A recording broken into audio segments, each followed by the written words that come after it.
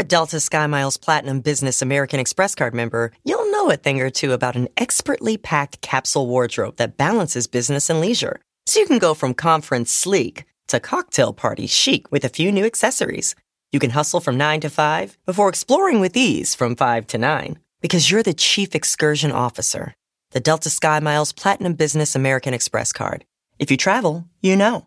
Learn more at go.amex/business. Everybody in your crew identifies as either Big Mac Burger, McNuggets, or McCrispy Sandwich. But you're the Filet-O-Fish Sandwich all day. That crispy fish, that savory tartar sauce, that melty cheese, that pillowy bun. Yeah, you get it. Every time. And if you love the Filet-O-Fish, right now you can catch two of the classics you love for just $6. Limited time only. Price and participation may vary. Cannot be combined with any other offer. Single item at regular price. Ba-da-ba-ba-ba. I have crafted the perfect phrase and I'm now going to evaporate. I'm Angela Duckworth. I'm Mike Mon. And you're listening to No Stupid Questions. Today on the show, what's wrong with being average? Okay, maybe if I read this book, I'll be better at not having these ridiculous expectations, but so far it hasn't worked.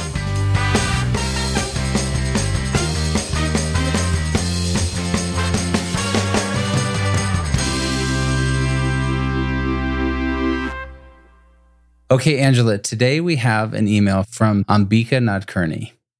And she said, I don't have as much go-getter instinct as I'd like, but I think I'm trying my best without burning out. Is that ever enough?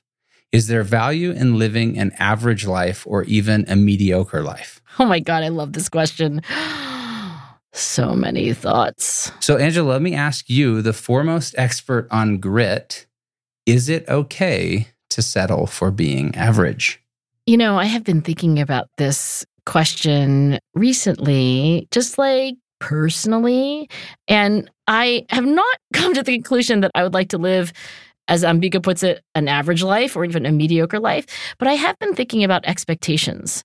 I've been realizing how high my expectations are. I think they're absurd for everything, actually, or for a lot of things. So before I go on, because I have so many things in my head and in my heart, I don't know, what do you think? You're also somebody who I would consider a striver, but you're also somebody that I would consider as having a very average life? No. Cool.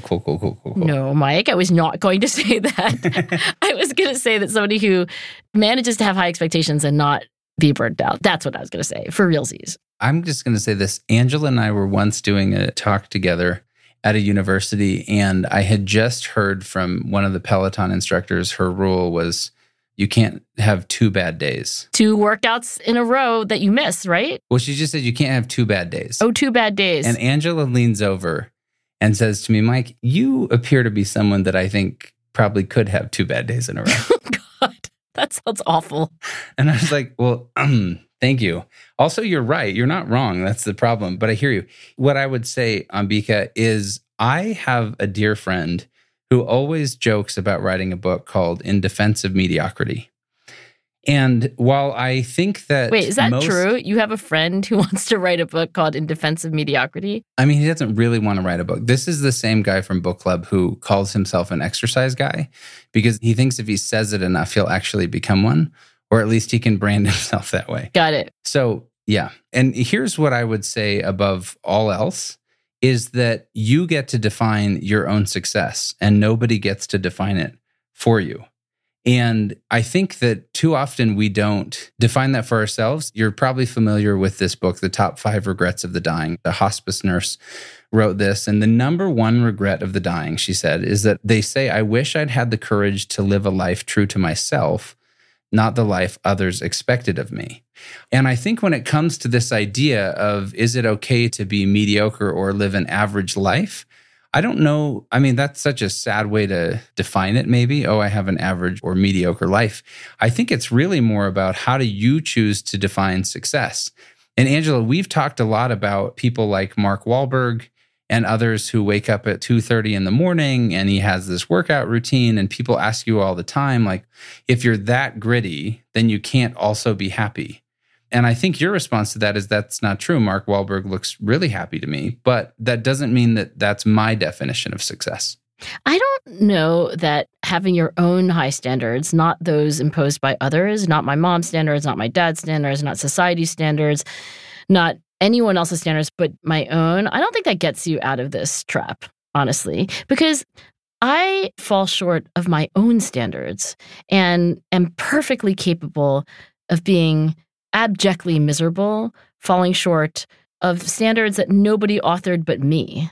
So yeah, I don't think it's good to live your whole life according to other people's standards. For sure, you should write your own life story, but I fall short of my own high standards a lot, and I get really unhappy about it. That's fair. I wonder if there are different categorizations then. Maybe we look at it this way. For example, you have high standards when it comes to your work, or what one might call the primary focus of your life. But there are a lot of secondary focuses. And so, for example, there are a lot of people who won't participate in some hobby or activity if they can't be incredibly good at it. But I think in the process, they miss the joy of just participating, of going somewhere. So there was a New York Times piece in 2018 called In Praise of Mediocrity. The author writes about how many people tell him that they don't have any hobbies. And he speculates that it's because in society, there's so many expectations that we have to excel at everything we do, even what we do in our free time, that we've lost the joy of just doing something. I used to go skiing all the time with these two former college athletes. One played basketball, one played football. And at the beginning, we could all keep up with each other. And my one friend kept saying, Mike, if we don't keep trying all these things that are harder and harder, we're never going to get better and get to the next level. And my response to him was, Craig, I'm not trying to get better. My life is stressful enough as it is. I'm looking to excel in so many different areas that I want to just be. But not this one. Yeah, I'm okay being mediocre at skiing because this is a place I come to enjoy being outside, to enjoy being with my friends, to enjoy the speed of going really fast down a pretty groomed run. Okay, so your antidote for me, your prescription is, Angela, you've got it covered on the fact that you set your own expectations and you're not striving to meet other people's. But maybe what would help you, Angela, is that you could have things that you are striving to be perfect or really great at, and then a whole bunch of other things where you're just relaxed and you're enjoying the moment. Anyway, you're not striving. Your expectations aren't so high. But even there, Mike, I'm going to reject that advice too, because let's just take the narrow realm of career and professional expectations. I am, again, perfectly capable of being miserable, failing to reach my high expectations in that one domain of, I don't know, I don't want to even call it professional success because it makes it sound like it's external. But, when I realized this about myself, that I was magically capable of being really miserable about falling short of expectations that at some intellectual level I knew were too high, even in just one domain in my life. I did what I do. I Googled it. I Google Scholared it. I was going to say, you don't Google anything. I know, but I Google Scholar everything. Which nobody else does. It's so much better, I think. It is for me. So I was looking up all this research on perfectionism, and it's a topic that a lot of clinical psychologists have studied. It's also studied by personality psychologists or social psychologists. And anyway, the article that I found to be most useful was written in 2006, and it was written by these two psychology professors, one at University of Kent named Joachim Stober, and one at University of Leipzig named Kathleen Otto. And their review is called Positive Conceptions of Perfectionism, Approaches, Evidence, Challenges. And what they say in this article, I think, is both provocative and practical. So they're like, look, it sounds like a bad thing to be a perfectionist. Like, we've all sort of learned at some point that being a perfectionist is not healthy. But they have two kinds of perfectionism. One is normal and the other one is neurotic. And the normal one is good and the neurotic one is bad. I'm so glad you defined that. I would have not guessed that. Honestly, I don't think I would have come to these very alliterative labels or whatever, normal and neurotic. But I did have this ambivalence about perfectionism. So what these two professors say is look, it's not simple. It's not just that perfectionism is bad. And I think there is a lot of research just documenting neurotic perfectionism and how it's correlated with all these bad outcomes, emotional instability and general unhappiness. And like you said, lack of risk taking. Like, I'm not going to try that. I can't be perfect at it. But I was so interested in this like normal perfectionism, like the upside of perfectionism. And here I'm going to read you what my favorite line is from this review article. In contrast, perfectionistic strivings in themselves are not only normal, but may be positive. If only perfectionists could focus on doing their best rather than worrying about mistakes. Enjoy striving for perfection rather than being afraid of falling short of it. And concentrate on what has been achieved rather than pondering the discrepancy between what has been achieved and what might have been achieved if everything had worked out perfectly. So I think what they're saying, and I want to know what you think of this, is that there is a positive side of perfectionism or a positive form of perfectionism where you set really high expectations. There is an unhealthy, neurotic, negative side of perfectionism, and that is worrying about mistakes, being afraid of falling short of those high expectations and like dwelling, ruminating even on this gap between what you wanted to do and what you did. Like, is this Pollyanna? Or maybe this is you. I told you, like, I think you have high expectations, but you don't seem to me to be a neurotic perfectionist. Well, I hope not. But you also told me that I have a, mediocre life. I did not say that. I'm just kidding. I can't even remember saying that you're the kind of person who could have 2 bad days. I don't remember saying that. It was funny and true. That sounds awful and mean.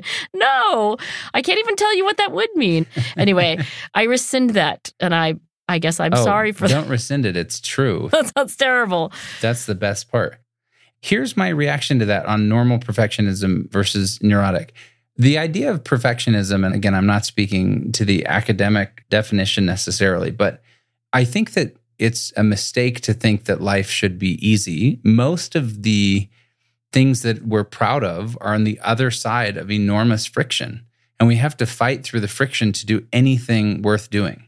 And so I think it's a mistake to say, we should just enjoy life. Now, I use the skiing example, but that's only to say that I think because people are unwilling to be mediocre at some things, they miss out on a lot of joy in life.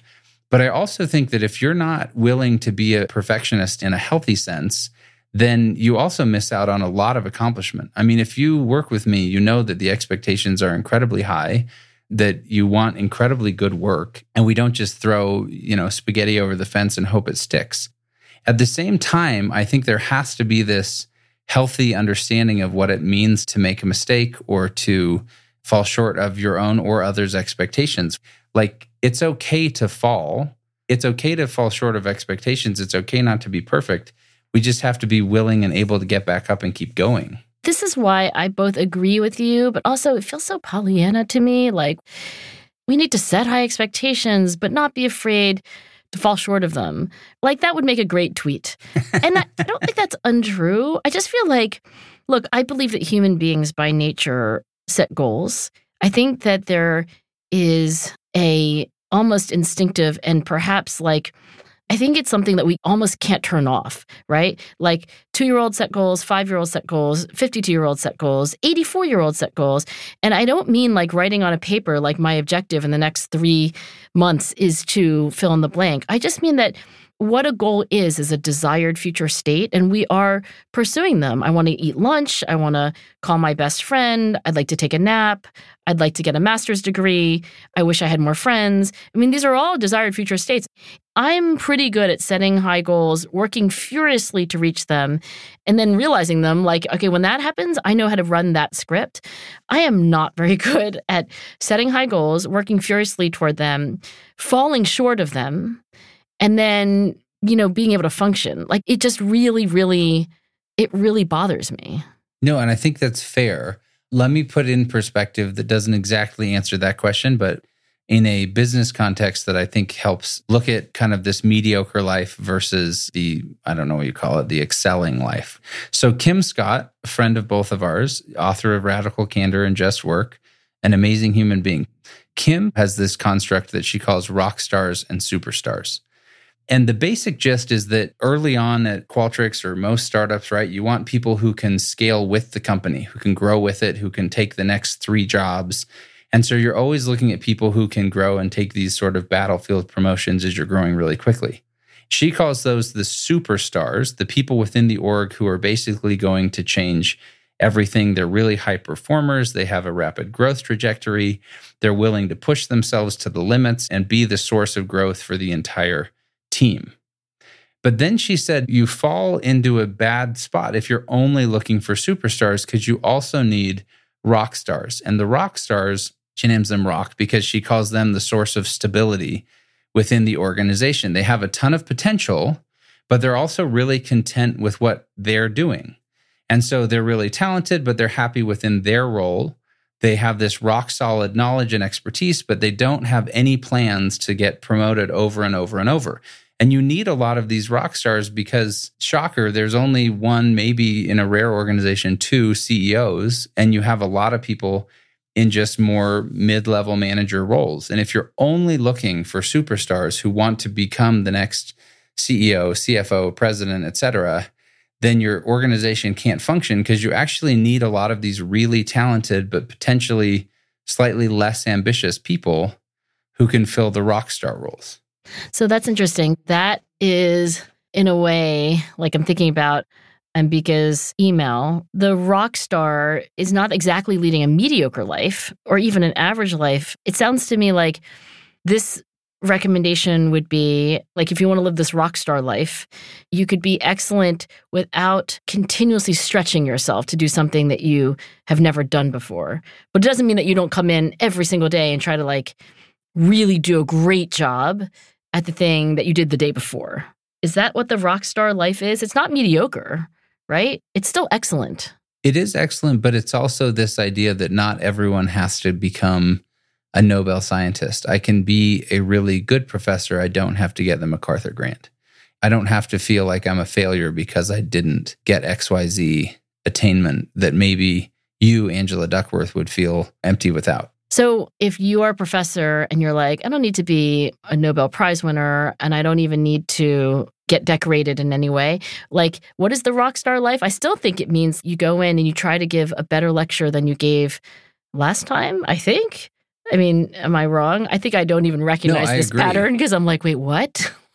Like, how does this work? But expectations are different, right? So it's not saying you're not great at what you do, but the expectation is different because the expectation isn't that I have to, be the greatest, be the boss, be the, every book I write is a New York Times #1 bestseller. There's this woman, Marjorie Hinckley, that I loved. She always said the key to a happy life is low expectations, which I know you'll fight against, but it's that idea. You know how many people have said that, by the way? I was Googling the other day. Probably everybody, fair. I was Googling for like almost everything in psychology has been said by William James before it was shown to be true in rigorous random assignment studies. Like William James, who at the turn of the 20th century, I think was the chair of psychology at Harvard, kind of said everything. It's like Walt Whitman. Yes. But this phrase, which I could not find William James saying, but so many people said it, I think because it's true.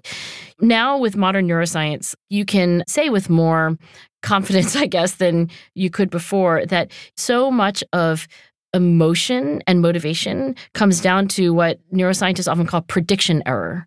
And the prediction error is exactly the gap between expectations and reality or perceived reality. So you could have a positive prediction error, like, oh my gosh, that was better than I thought. Like you could watch season 3 of Ted Lasso and say, season 1 was so good and season 2 was so good that, I don't know, maybe season 3 could be this good. And you have this in your head. And a positive prediction error would be how I'm experiencing season 3, which is like, you are blowing my mind. You are giving me meaning and solace and companionship. And God is going to get back together with and actually they did. Yay! No, spoiler alert. Oh, I know. Total spoiler alert.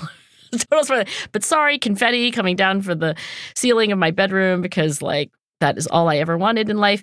So that's positive prediction error. But if that's all you ever wanted in life, let's really quickly back up and see how great your life is. Yeah, that's true. Yay. Apparently, that is not all I wanted in life. Hey, you're the one who said it. I know, but I don't think I meant it. I think I was just being hyperbolic. Fair. Really? I've never been hyperbolic ever. Yeah, I don't think you are actually very hyperbolic. I'm very hyperbolic when I meet people. I always tell them I think they're the greatest and it was such an amazing night. Oh, actually you do. I'm not insincere. I really am pretty like... Yeah, you do use the word amazing. Maybe you are hyperbolic. But you're not as hyperbolic as I am. Because I'm, saying things like... Let's fight over this. Let's have words. Let's come to blows.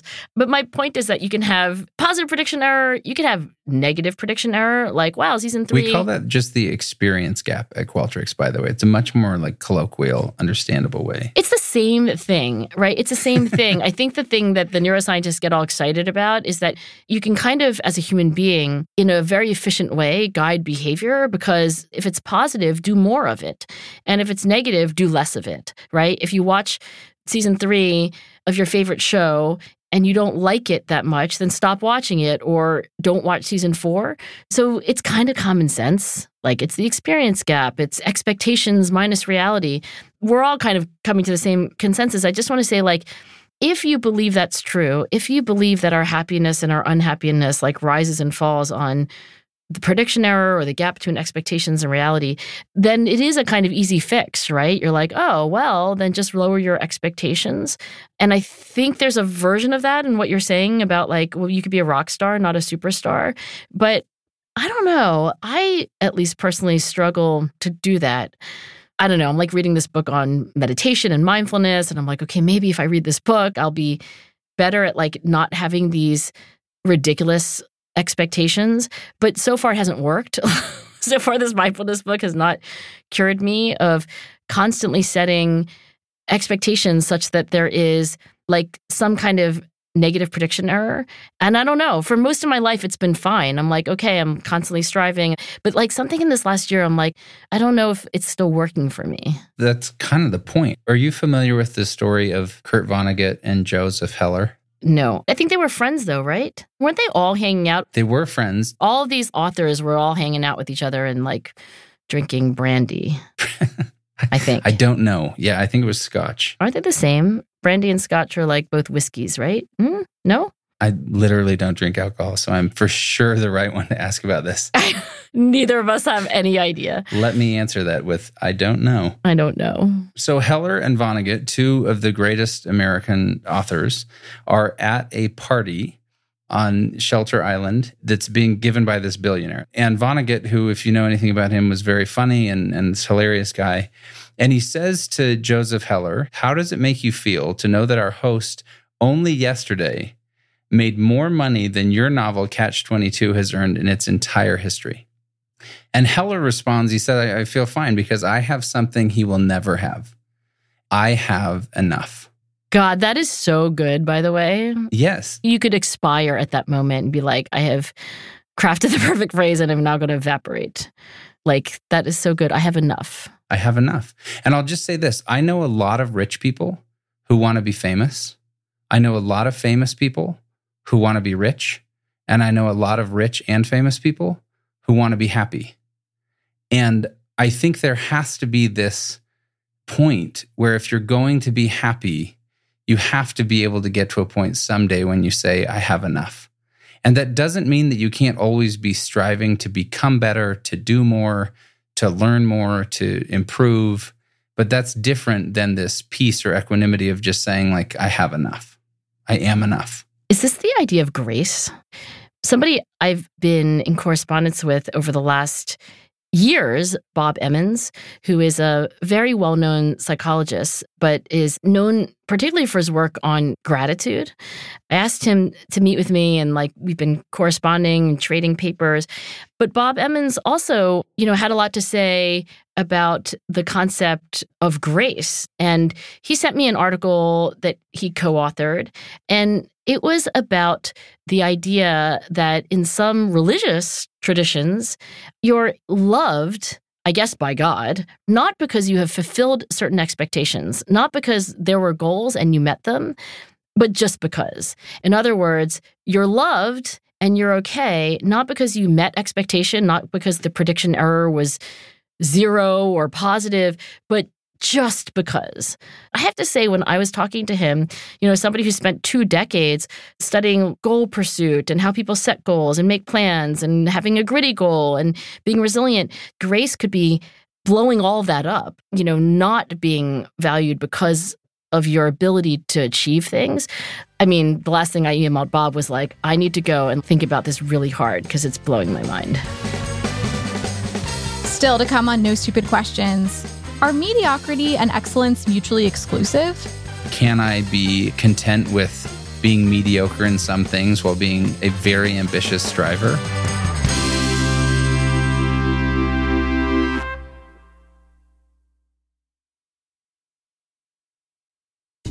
No Stupid Questions is sponsored by Wondery. In the decades before the Civil War, slavery's grip on America tightened.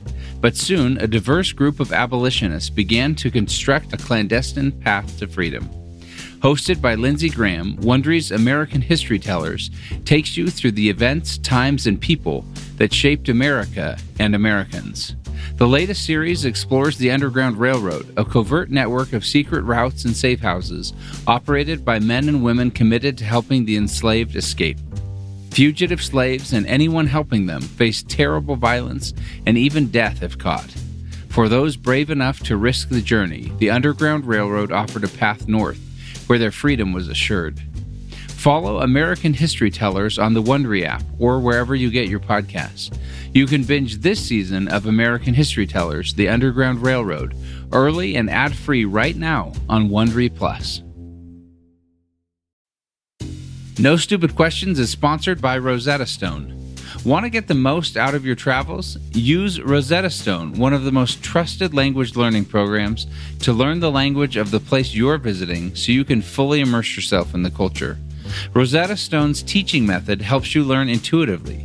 You're trained to listen, speak, read, write, and think in your chosen language. Plus, their True Accent feature gives you feedback on your pronunciation. And with the Rosetta Stone app, you can learn anytime, anywhere. Make progress with lessons as short as 10 minutes. For a limited time, our listeners can get Rosetta Stone's lifetime membership for 50% off. That's 50% off unlimited access to 25 language courses for the rest of your life. Redeem your 50% off at rosettastone.com/questions. That's rosettastone.com/questions. No Stupid Questions is sponsored by IXL Learning. Instead of costly private tutoring, IXL Learning can give your child the help they need at an affordable price. IXL is an online learning program for kids. It covers math, language arts, science, and social studies. It's designed to help them really understand and master topics in a fun way with positive feedback. And you get one site for all the kids in your home, pre-K to 12th grade. There's a reason why IXL is used in 95 of the top 100 school districts in the U.S. If your child is struggling, this is the smartest investment you can make, and a month of IXL costs less than an hour of tutoring. Make an impact on your child's learning. Get IXL now. And No Stupid Questions listeners can get an exclusive 20% off IXL membership when they sign up today at IXL.com/questions. Visit IXL.com/questions to get the most effective learning program out there at the best price.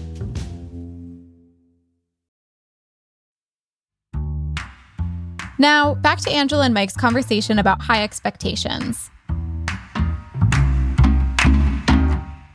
Let me ask you a question because I was recently on vacation with some friends and there were 3 other couples. One couple, you're just deal with it. One couple has 7 kids. Whoa. Yep. The next couple has 6 kids. Okay. This is like an LDS group, just stereotyping. Catholic or Mormon for sure. So one couple had 7 kids, the other couple has 6 kids, and the third couple had no kids, but plan on having children in the next few years. Okay. And so this last couple, the husband's name is Mitchell, and he was we were sitting around one night, he was asking everybody, what do you most want for your children? Like as you're raising them, your goals as parents, what do you want them to become? And what do you care about at the end of the day? And everybody kind of came back to, you want the kids to be happy and you want them to be kind. I mean, I'm dumbing it down, but it was like we wanted them to be happy. We wanted them to be kind. Happy and kind. That's good. But there were no comments about accomplishment, or we hope that they become CEOs, or we hope that they invent this thing. And so it was interesting. And Mitchell's follow-up was like, okay, that's what I thought you'd say. But then why do we spend so much time, energy, effort? How do we teach this idea of grace and striving at the same time? How do we teach the happy and kind along with challenging yourself to become the best you can be? I think parents, I mean, I'll speak for myself. I think I would give some version of like, I want Amanda and Lucy to be, it would be hard for me to rank order them. Probably kind first, happy second. But, on another day, I might say happy first, kind next. But I would be lying if I didn't say that, my value of excellence is something that I hope that they also live out. Like, I would be lying if I said, I don't care if they achieve excellence in their lives. I do. It's just not the first most important thing. It's definitely not the second. Maybe it's not even the third. But like, how do I raise these two now young women to both feel like some sense of unconditional acceptance, but also a sense of striving? I mean, I think that goes right to the heart of this very, very difficult question. Like, how do we strive for perfection and not be perfectionists? Like, how do we seek excellence without being so fragile in our failures? Like, I don't know, but I do think it's possible. And I think this last year where I've been like reckoning with this, as a psychologist, like reading about it, and also personally, like thinking about it, feeling about it, I don't know, but I do think it's possible. When I look at these graphs of life satisfaction and grit, and there's a diagonal line, it's like the higher your grit score, the higher your life satisfaction score. So these have to be mutually compatible, like they're going hand in hand, not against each other. It has to be possible to live that life of ambition and striving and high expectations, and also to feel happy and satisfied and accepted. You have to come to some peace with pursuing goals that you will never achieve. I think you want to be at peace with the fact that you can achieve the goals. I don't know that I love the concept of goals you can never achieve. You don't like that? People say that all the time. You've heard that before. Well, it's interesting. So I was recently, about a year ago, just by random whatever, with Michelle Obama, and somebody was asking her basically the old trite cliche question, journey or destination. And, the old axiom is, it's about the journey, not the destination. And it was so interesting because she had kind of a really like visceral reaction to that. And she said, no, it's not journey or destination. It has to be both. Because yes, it's about the journey. It's about everything you learn along the way. It's about the people that you meet. It's about the experiences that you have. But with no destination, you're not even striving toward anything.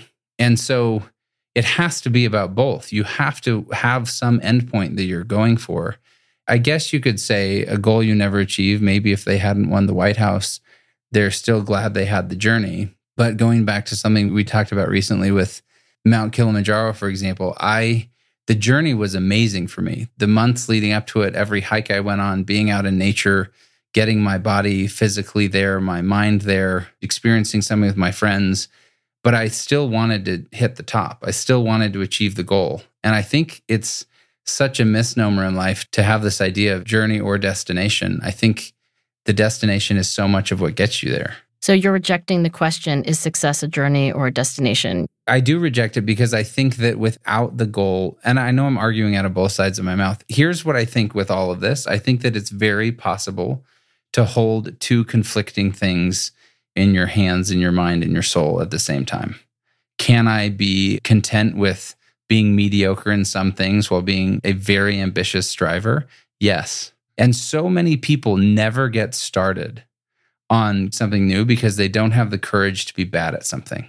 But when you first started the journey of writing papers in great academic journals, you were not as good as you are today, but you didn't not do it just because you weren't great at it yet. And too often people are afraid to look dumb. But think about it. When you learn to walk, nobody looks at this little kid and is like, oh, that stupid kid doesn't know how to walk. But as an adult, if we trip, we feel really dumb and self-conscious and whatever. And so we never get started because we're afraid of being bad at something. And I think we lose a lot of the joy we could have in our lives because we are afraid to fail or afraid to be bad at something. I think it takes a lot of courage to be bad at something. I was having dinner recently with two of my favorite developmental psychologists, i.e. psychologists who study little kids. I mean, developmental psychologists can also study like aging and so forth, but most of them study little kids. Their names are Allison Mackey and Julia Leonard. And Allison Mackey's in my department in psychology at University of Pennsylvania, and Julia Leonard's now at Yale as a newly minted assistant professor. And we were talking about exactly this. Julia's been studying these little kids, and she studies effort, and she studies what kids do and feel when they get discouraged because things aren't going well. And we were all three of us saying, like, isn't it fascinating the amazing things that kids try to do and then just literally fall on their faces, and how they seem not to have the same emotions that the rest of us do when we fall on our faces, even when it's less dramatically so. And I will say the three of us putting our heads together didn't have yet a fully satisfying explanation for why it is that when you're 2 and you're 3 and you're 4 and you try to do things and they don't work out, that you're kind of okay with it. And I hope I'm remembering this correctly. But Julia had said, when you ask like little kids, how good are you going to be at this, beanbag toss? Or like, here's a game. How do you think you're going to do? Or even after they play the game and they haven't done very well yet. And you're like, how are you going to do on the next turn? Little kids are like, amazing. Like, I'm going to be great. But obviously, the older we get, and there could be kind of a sharp turn here where like maybe when we enter school, like that's when we really start to doubt ourselves, or maybe it's adolescence. But clearly we don't have that kind of brazen self-confidence when we're older. It would be also silly to not have negative emotions when we have failure, because then we wouldn't learn from them, et cetera, or we wouldn't learn from mistakes. But I think being able to set goals, have negative prediction error, and have that be okay, or at least not prevent you from setting the next ambitious goal and even being happy pursuing it, I think that would be great. But I think it's not straightforward. On a related note, when is the last time you tripped and fell flat on your face? I have an actual recollection of falling on my face, which was actually some years ago. Maybe there'll be something revelatory here, but I was like, I don't know, I was like on my cell phone, and I think I was very stressed, actually. I remember this is years ago because my dad was still alive, and I think he was in the hospital. And I remember running on my cell phone and literally falling on my face. And I did note to self, I was like, running somewhere literally while talking excitedly on the cell phone about something stressful. Note to self, don't do that if you can help it. Don't do that. Minus that is literally how you keep in touch with your friends. Oh, sorry, not running, not like with running shoes on, like hurrying from place to place. I was hurrying from point A to point B, but not in running shoes. I was just going from appointment to appointment with my cell phone on, which was not good. Understood. And fair point. Angela, I would like to read to you part of my favorite fake news article ever written. Oh gosh, you know what happens with fake news, which is that people remember it as real news and then it lives on forever. But with that caveat, go ahead. Yeah, go ahead. Have you heard of The Onion? I have heard of The Onion. Is it still around? I love The Onion. I believe so. The Onion is literally fake news, but it's hilarious and it's done really, really well. But this was printed 10 years ago. And I've never forgotten it. So the headline, unambitious loser with happy, fulfilling life still lives in hometown. And that was not authored by Walt Whitman, William James. No, it was Abraham Lincoln and Winston Churchill co-wrote this article 10 years ago. That was my next guess. Okay, now I'm going to read you some excerpts, though. Longtime acquaintances confirmed to reporters this week that local man Michael Husmer, an unambitious 29-year-old loser who leads an enjoyable and fulfilling life, still lives in his hometown with no desire to leave.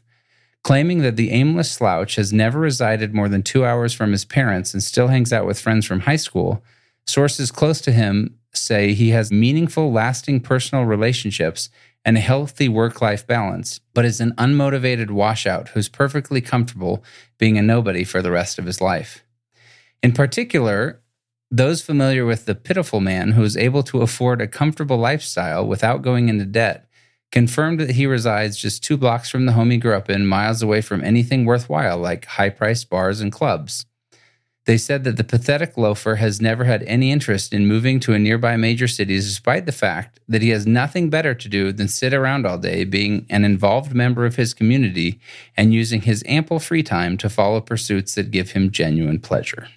Is that going to make Ambika laugh out loud, reset perspective, or just like weep into her beer?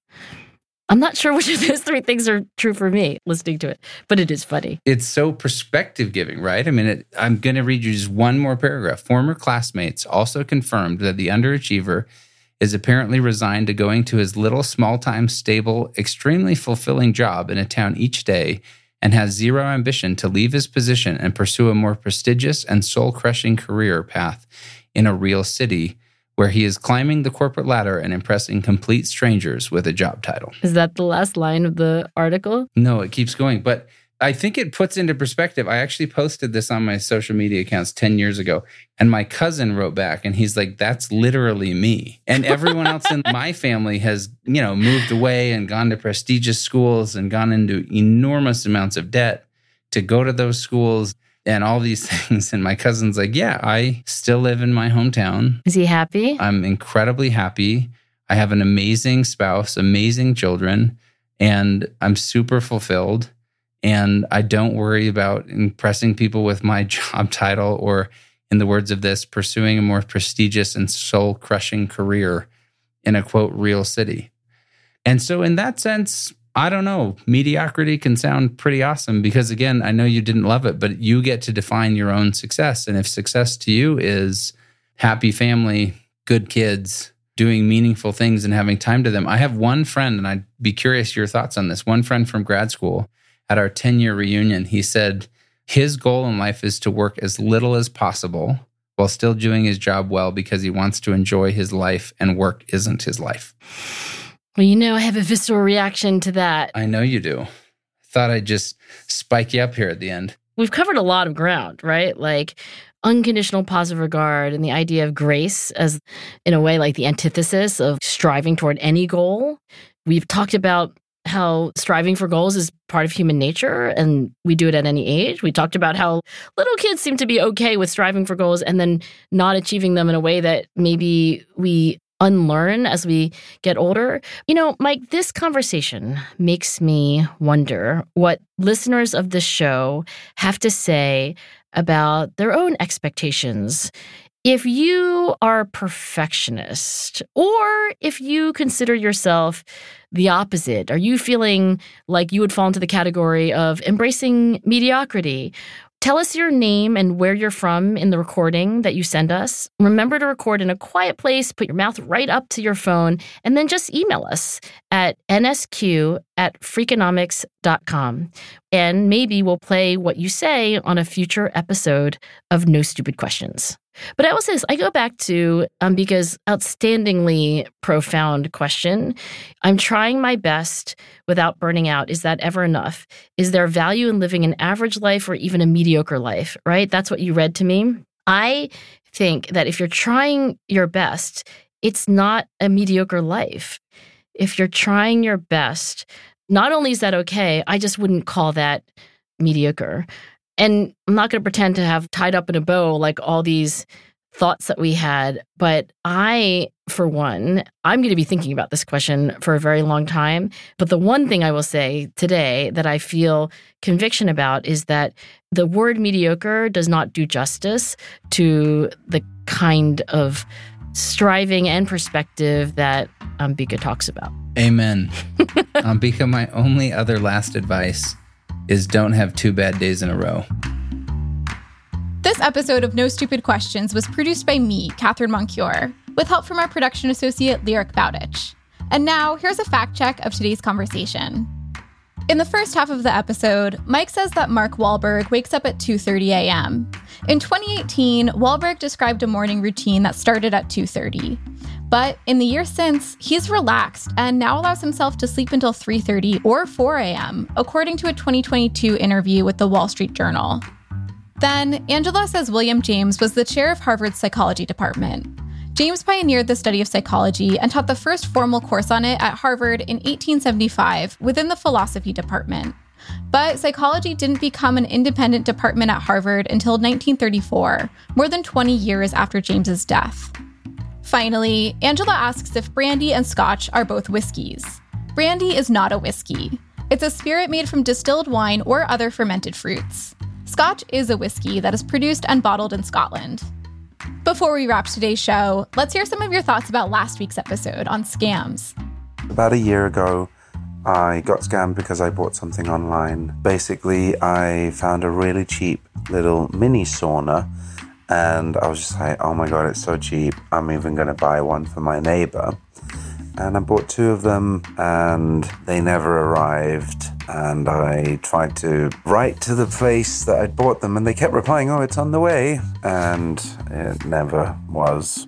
I always thought those who succumbed to scams were terribly gullible and viewed myself as savvy and not someone who would ever fall for something like that, until it happened to me. A good friend of mine, who's in his late 70s, often travels to Europe, and he had sent a text saying that he was having trouble with his computer in a hotel in Europe and had promised his granddaughter that he would get her a gift certificate on her birthday, which was today, and there were only a few hours left, so asked if I could help. He needed to send her a $200 gift certificate. Of course, I was perfectly happy to help and proceeded to try to get the gift certificate. Several different sites as I went through the process. At the very end, simply refused to finalize it with no apparent reason. And every step of the way, he was totally articulate, totally in keeping with what I knew of him. It was very, very believable. I finally managed to get the gift certificate, and then the scammer asked for more. And that's when I said, whoa, what's going on here? And realized that I was being scammed. American Express did get a refund for me, so I wasn't out any money. I was, of course, terribly embarrassed by the whole thing. This is Denise from Washington State. Just a couple of weeks ago, I received a call from somebody saying they're from my bank. The person who said they were my bank said, okay, I just sent you a text about a Zelle transaction. So I want you to look at it and tell me if that was you. And I said, oh, no, that's not me. And he's like, okay, so we're flagging that because it looked like it came from Florida and, yada, yada, and sounding very legit. So going through the call, there's like little red flags that kind of popped up now and then, but I didn't really listen to them because this person was very good at what they were doing. There was one point, though, where I got suspicious and I said, wait a minute, so how do I know that you are my bank? And he said, well, okay, so look at your debit card. Look at the phone number on the back of your card. Now look at the number that is on your caller ID. And it matched up. So when I talked to my actual bank later, they said, yes, these scammers can clone our phone number. So that was part of how I was duped into giving them my login information and my PIN. The day after this phone call, there was a notification from the bank saying most of the money that had been in my savings account had been transferred out to some other account. And hopefully somebody learns from my example and always question or just call your bank back if you have a doubt. That was, respectively, Michael Rexon, Mike Dornbrook, and Denise Rutter-Lang. Thanks so much to them and to everyone who sent us their thoughts. And remember, we'd still love to hear about your relationship to mediocrity. Send a voice memo to nsq@freakonomics.com. Let us know your name and whether you'd like to remain anonymous. You might hear your voice on the show. Coming up next week on No Stupid Questions, Angela and Mike discuss regret. There's this, oh my gosh, I did this thing. You're gutted because you feel bad. That's next week on No Stupid Questions. No Stupid Questions is part of the Freakonomics Radio Network, which also includes Freakonomics Radio, People I Mostly Admire, and the Economics of Everyday Things. All our shows are produced by Stitcher and Renbud Radio. This episode was mixed by Eleanor Osborne, and we had research help from Daniel Moritz-Rabson. Our theme song was composed by Luis Guerra. If you'd like to listen to the show ad-free, subscribe to Stitcher Premium. You can follow us on Twitter at @NSQ_show and on Facebook at NSQ Show. If you have a question for a future episode, please email it to nsq@freakonomics.com. To To learn more or to read episode transcripts, visit freakonomics.com/NSQ. Thanks for listening.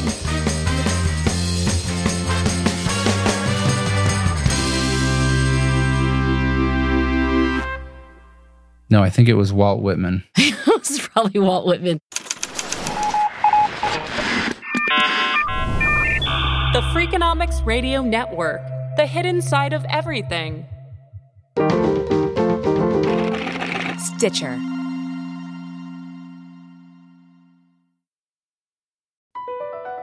Across America, BP supports more than 275,000 jobs to keep energy flowing.